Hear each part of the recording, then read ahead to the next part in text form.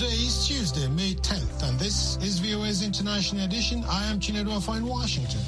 Coming up in the next half hour, the U.S. accuses Moscow of forcefully transporting Ukrainians into Russian territories as fighting rages. We do have indications that Ukrainians are being taken against their will into Russia. Certainly another indication that he simply won't accept and respect Ukrainian sovereignty. Vote counting continues as the Philippines await a new president. We're still waiting because as of today, there's still 92.81% election results process.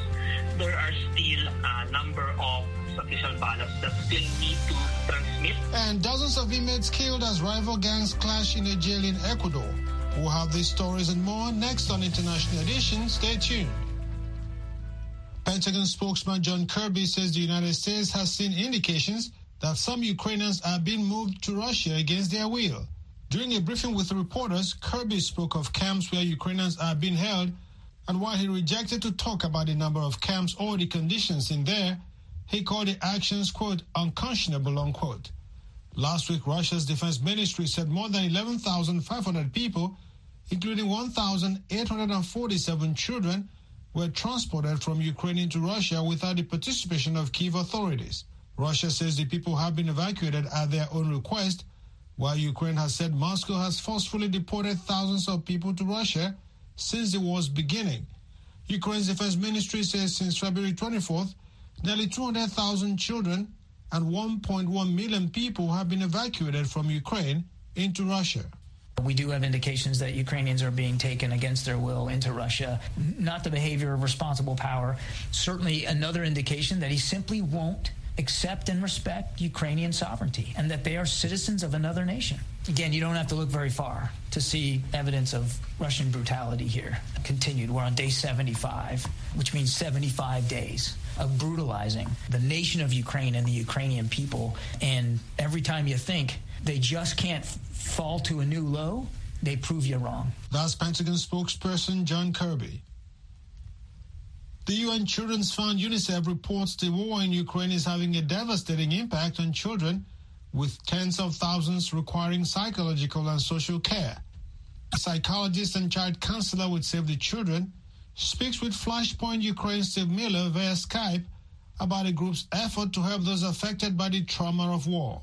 The children that are coming out of Ukraine now and who have been coming, obviously, because they have been on the run since the beginning of the war, they are in different places depending on what they have experienced and what they have seen. Generally speaking, when we see children affected by war and children who have to flee their own country, what we sometimes experience is that the children who get out first, that is, who manage to leave their country before war actually starts for real, or when they've only seen a little bit, are sometimes less affected than the children who stay behind, or for some reasons it takes longer for them to get out. What we're seeing now, obviously, is children who have very much, especially from the larger cities that have been very much affected by bombings and shootings, children who have seen massive attacks and who have seen horrible things, and they're obviously very affected. In what ways? I mean, what are you seeing when you start working with the children? One thing that we meet when we meet children who have come directly from war is that they can seem somehow much calmer than you would expect. They seem almost a little bit sort of tranquilized. You cannot necessarily engage them in a conversation where they would do as children perhaps do normally, which is to, exhibit being happy or being sad. They seem sort of a bit numbed to the experience. You can also meet children who will be very much affected, agitated very easily to begin to cry, and children who have difficulties understanding what they have experienced. If you ask them, they won't necessarily be able to put what they have experienced into any kind of chronological order or any kind of story that will make sense to someone from the outside. So, your organization and others are providing much needed mental health care for these kids. What kind of impact do you see short term, and how can it, be manifested, or were the concerns long term, because this conflict doesn't appear to be ending anytime soon? One thing that we do and that other organizations obviously are doing as well when we meet children for the first time right after they leave Ukraine is to give them as much as possible, obviously, a sense of safety and a sense of that they can sort of begin to relax, at least in terms of their own safety, because they are now in a place where they will not be murdered, where they're physically okay. And this is something that you have to tell them with words, because even though it might be obvious for someone else that you're in a different country, no one is going to come after you here, what they have experienced is so, in many cases, so harrowing that they won't necessarily know it unless you say so. That's Flashpoint's Ukraine Steve Miller speaking via Skype with Anna Lemke, a psychologist and child counselor with Save the Children. President Joe Biden has signed into law the Ukraine Land Lease Act. It revives a World War II-era program that will allow Ukraine to more efficiently request weapons to repel Russia's invasion. The bill, passed with overwhelming bipartisan support, is similar to legislation passed in 1941 that helped U.S. allies defeat the Nazis. VOA's Pentagon correspondent Carla Bob takes us to a base in Fairbanks, Alaska, which was vital to the original 1941 Land Lease Agreement. Welcome to Fort Wainwright. Today, soldiers come here to learn how to fight and survive in the brutally cold Arctic terrain. But before World War II, this base was just a remote military outpost known as Ladd Field. After allies went to war to stop Germany's aggressive military annexations, Congress in 1941 established a Lend-Lease Act to supply military aid and weapons to Russia and others fighting Germany and the Axis powers. Ladd Field, right here, was the final transfer point for that program. From 1941 to 1945, American pilots delivered nearly 8,000 aircraft to Russian pilots, who then flew them across the Bering Strait to Russian territory.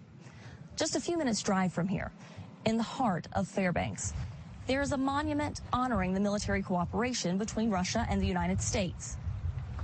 But today, that cooperation feels like ancient history. Russia is now the aggressor in Europe, its deadly invasion of Ukraine condemned by much of the world. I went to that monument with Alaskan Senator Dan Sullivan, who sits on the Armed Services Committee and who spoke to me about Congress's new Lend-Lease Act. There's a couple great quotes on this statue, but it talks about Winston Churchill saying that American industrial production was what was key to winning the war in Europe.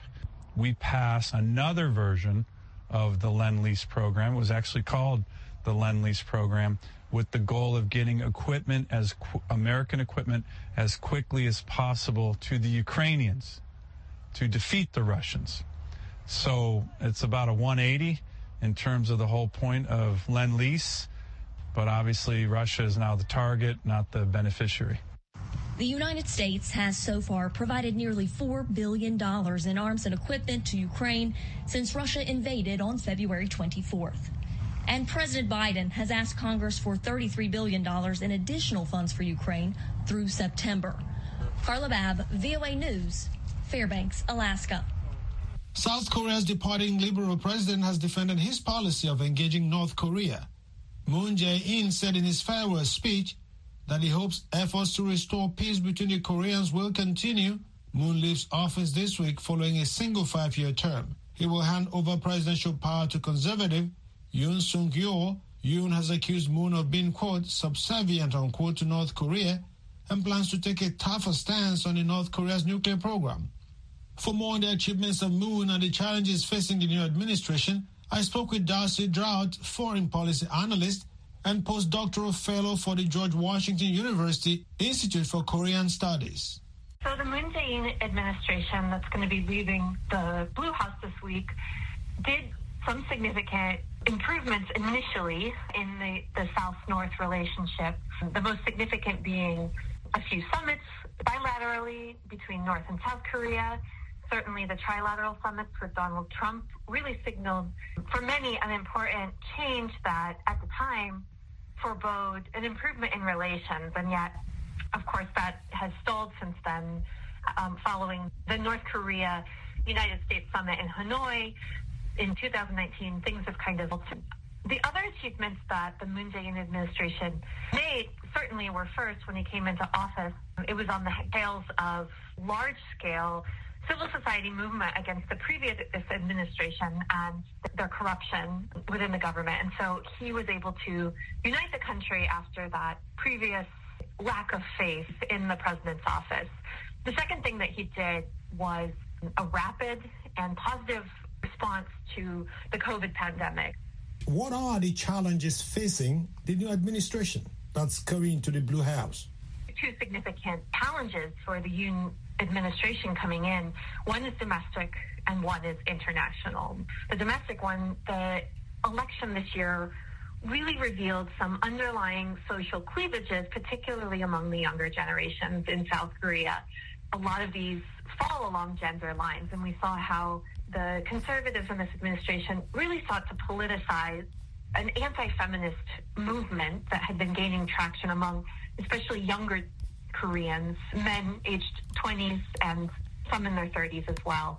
So this social cleavage is really something that the Yoon administration will need to handle head on, whether it means backtracking on some of the language that he and his campaign used, whether it means ignoring it, whether it means instituting some policies to help foster national unity again. This is something that I think is going to be extremely important for this administration. The second one is going to be the North-South issue. And last week, North Korea has launched some ballistic missiles, which are counter to UN sanctions, EU sanctions, US sanctions.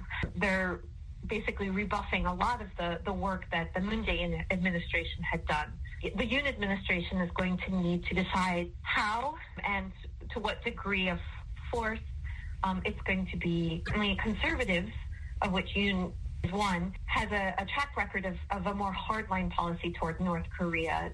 And so this is going to be something that they, in consultation with their allies in the United States, are going to have to grapple with quite quickly in their administration takes office this week. President Moon, in his farewell speech, called for extra effort for peace with North Korea.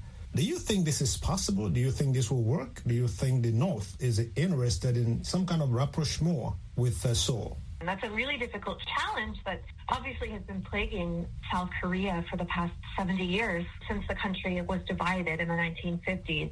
The difficulty, I think, for Yoon is going to be the fact that the North issue is a political issue in South Korea. That's to say, it's divided along party lines largely. And so Yoon, from his conservative vantage point, is going to be concerned about taking a harder line approach. The progressives, of which Moon Jae-in was one, tend to favor a more conciliatory approach toward North Korea. And so, given the country has been divided during this contentious past election, it's going to be very hard for Yoon to pull that off politically. That's Darcy Drought, foreign policy analyst and postdoctorate fellow for the George Washington University Institute for Korean Studies. She spoke with me from Washington, D.C.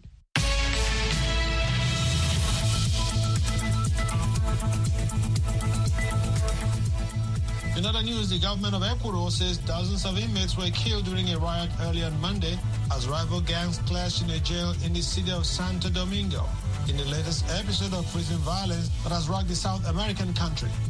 Interior Minister Patricio Carrillo told reporters that 108 prisoners remain at large and 112 have been recaptured. Authorities said the riot broke out after a gang leader was transferred to Santo Domingo's Bella Vista prison following a court order which may have caused unrest among prisoners. Both the Interior Ministry and the Attorney General's office reported that 43 prisoners had died. Most of them have been stabbed to death. The riot was the latest incidence of violence in Ecuadorian prisons, which the government attributes to fight between gangs over control of territory and drug trafficking routes.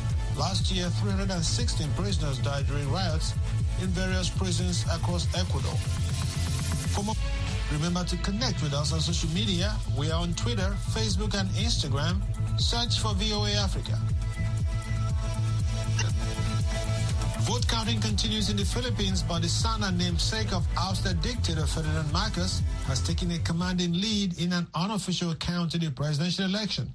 With over 80% of the votes counted, Marcos Jr. had 25.9 million, far ahead of his closest challenger, current Vice President Leni Robredo, a champion of human rights, who had 12.3 million.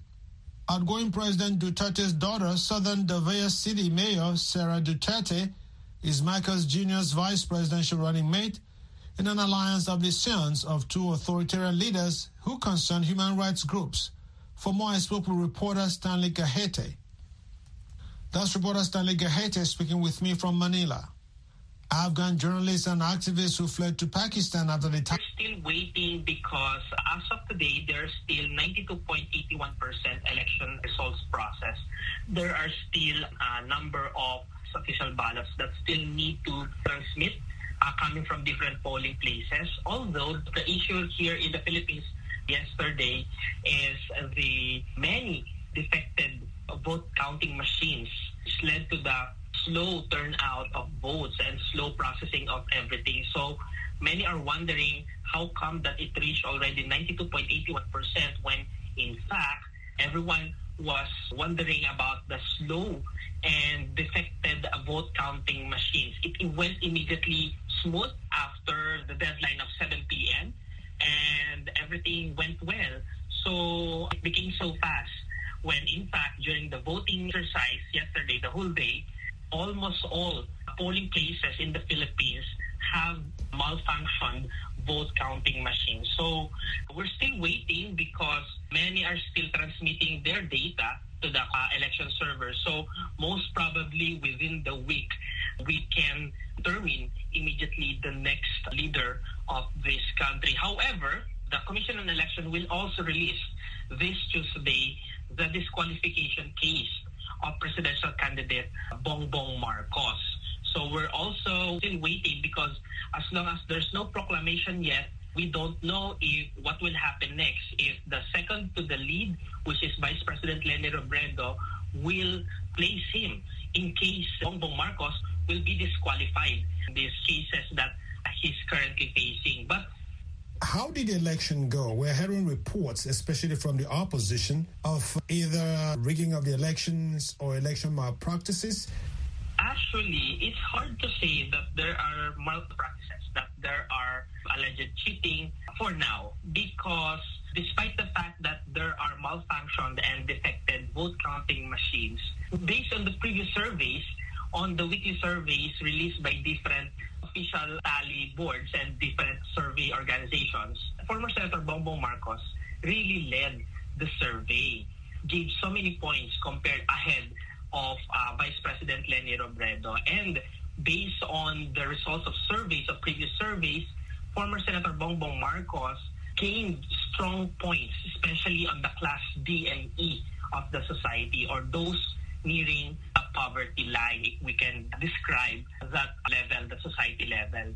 But to class and to the upper class, the A, B, and C, President Leni Robredo, who led the previous survey. So when we all know that the masses, the public, has the largest number of voters, the class D and E, maybe that's why now Ferdinand Bongbong Marcos still also led the voting counts on the 2022 national elections. That's reporter Stanley Gahete speaking with me from Manila. Afghan journalists and activists who fled to Pakistan after the Taliban seized power in Afghanistan in August 2021 said they are worried about their future in Pakistan and call on international community to help them relocate to a third country. VOA's Wahid Faizi has more. Afghan journalists and activists who managed to flee the Taliban's rule in Afghanistan have appealed to the international community for assistance. They say that they are unsafe in Pakistan because of the Taliban's influence in that country. The Taliban imposed strict restrictions on journalists and the media in Afghanistan after regaining control last year. Media watchdog International Federation of Journalists estimates that between 600 and 1,000 journalists have fled Afghanistan, and 230 to 300 media institutions have closed, according to new research. In Pakistan, Afghan refugees are pleading with the international community not to forget about them. Some Afghan refugees protested in front of the UNHCR office in Islamabad, demanding they be relocated to a third country. Many made the symbolic gesture of tearing up the registration tokens that qualify them for a second interview about resettlements. They say they have been in Pakistan 8 months and are still waiting. Following the Taliban's takeover of power in Afghanistan in August 2021, the United States and its allies evacuated thousands of Afghans who were in danger. Thousands of Afghans, meanwhile, have migrated to neighboring countries to escape the Taliban's rule. Wahid Faizi for VOA News.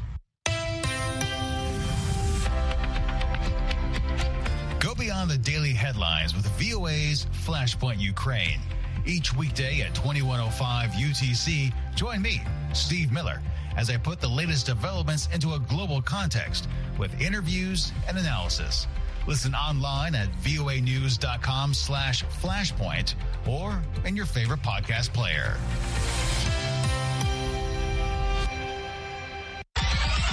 Hey, sports fans, brighten your day by tuning into the sunny side of sports, Monday through Friday at 1630 and 1830 UTC. Join us on Facebook at facebook.com/VOA Sunny and on Twitter at VOA Sunny Sports. Or check out the blog at blogs.voanews.com/sunny. It's the sunny side of sports right here on the Voice of America.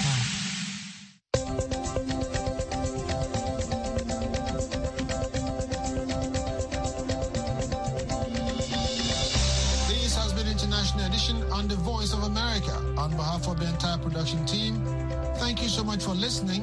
Visit our website for in-depth coverage of world events and news 24 hours a day at voanews.com. Until next time, I am Chinero in Washington, wishing you a great day.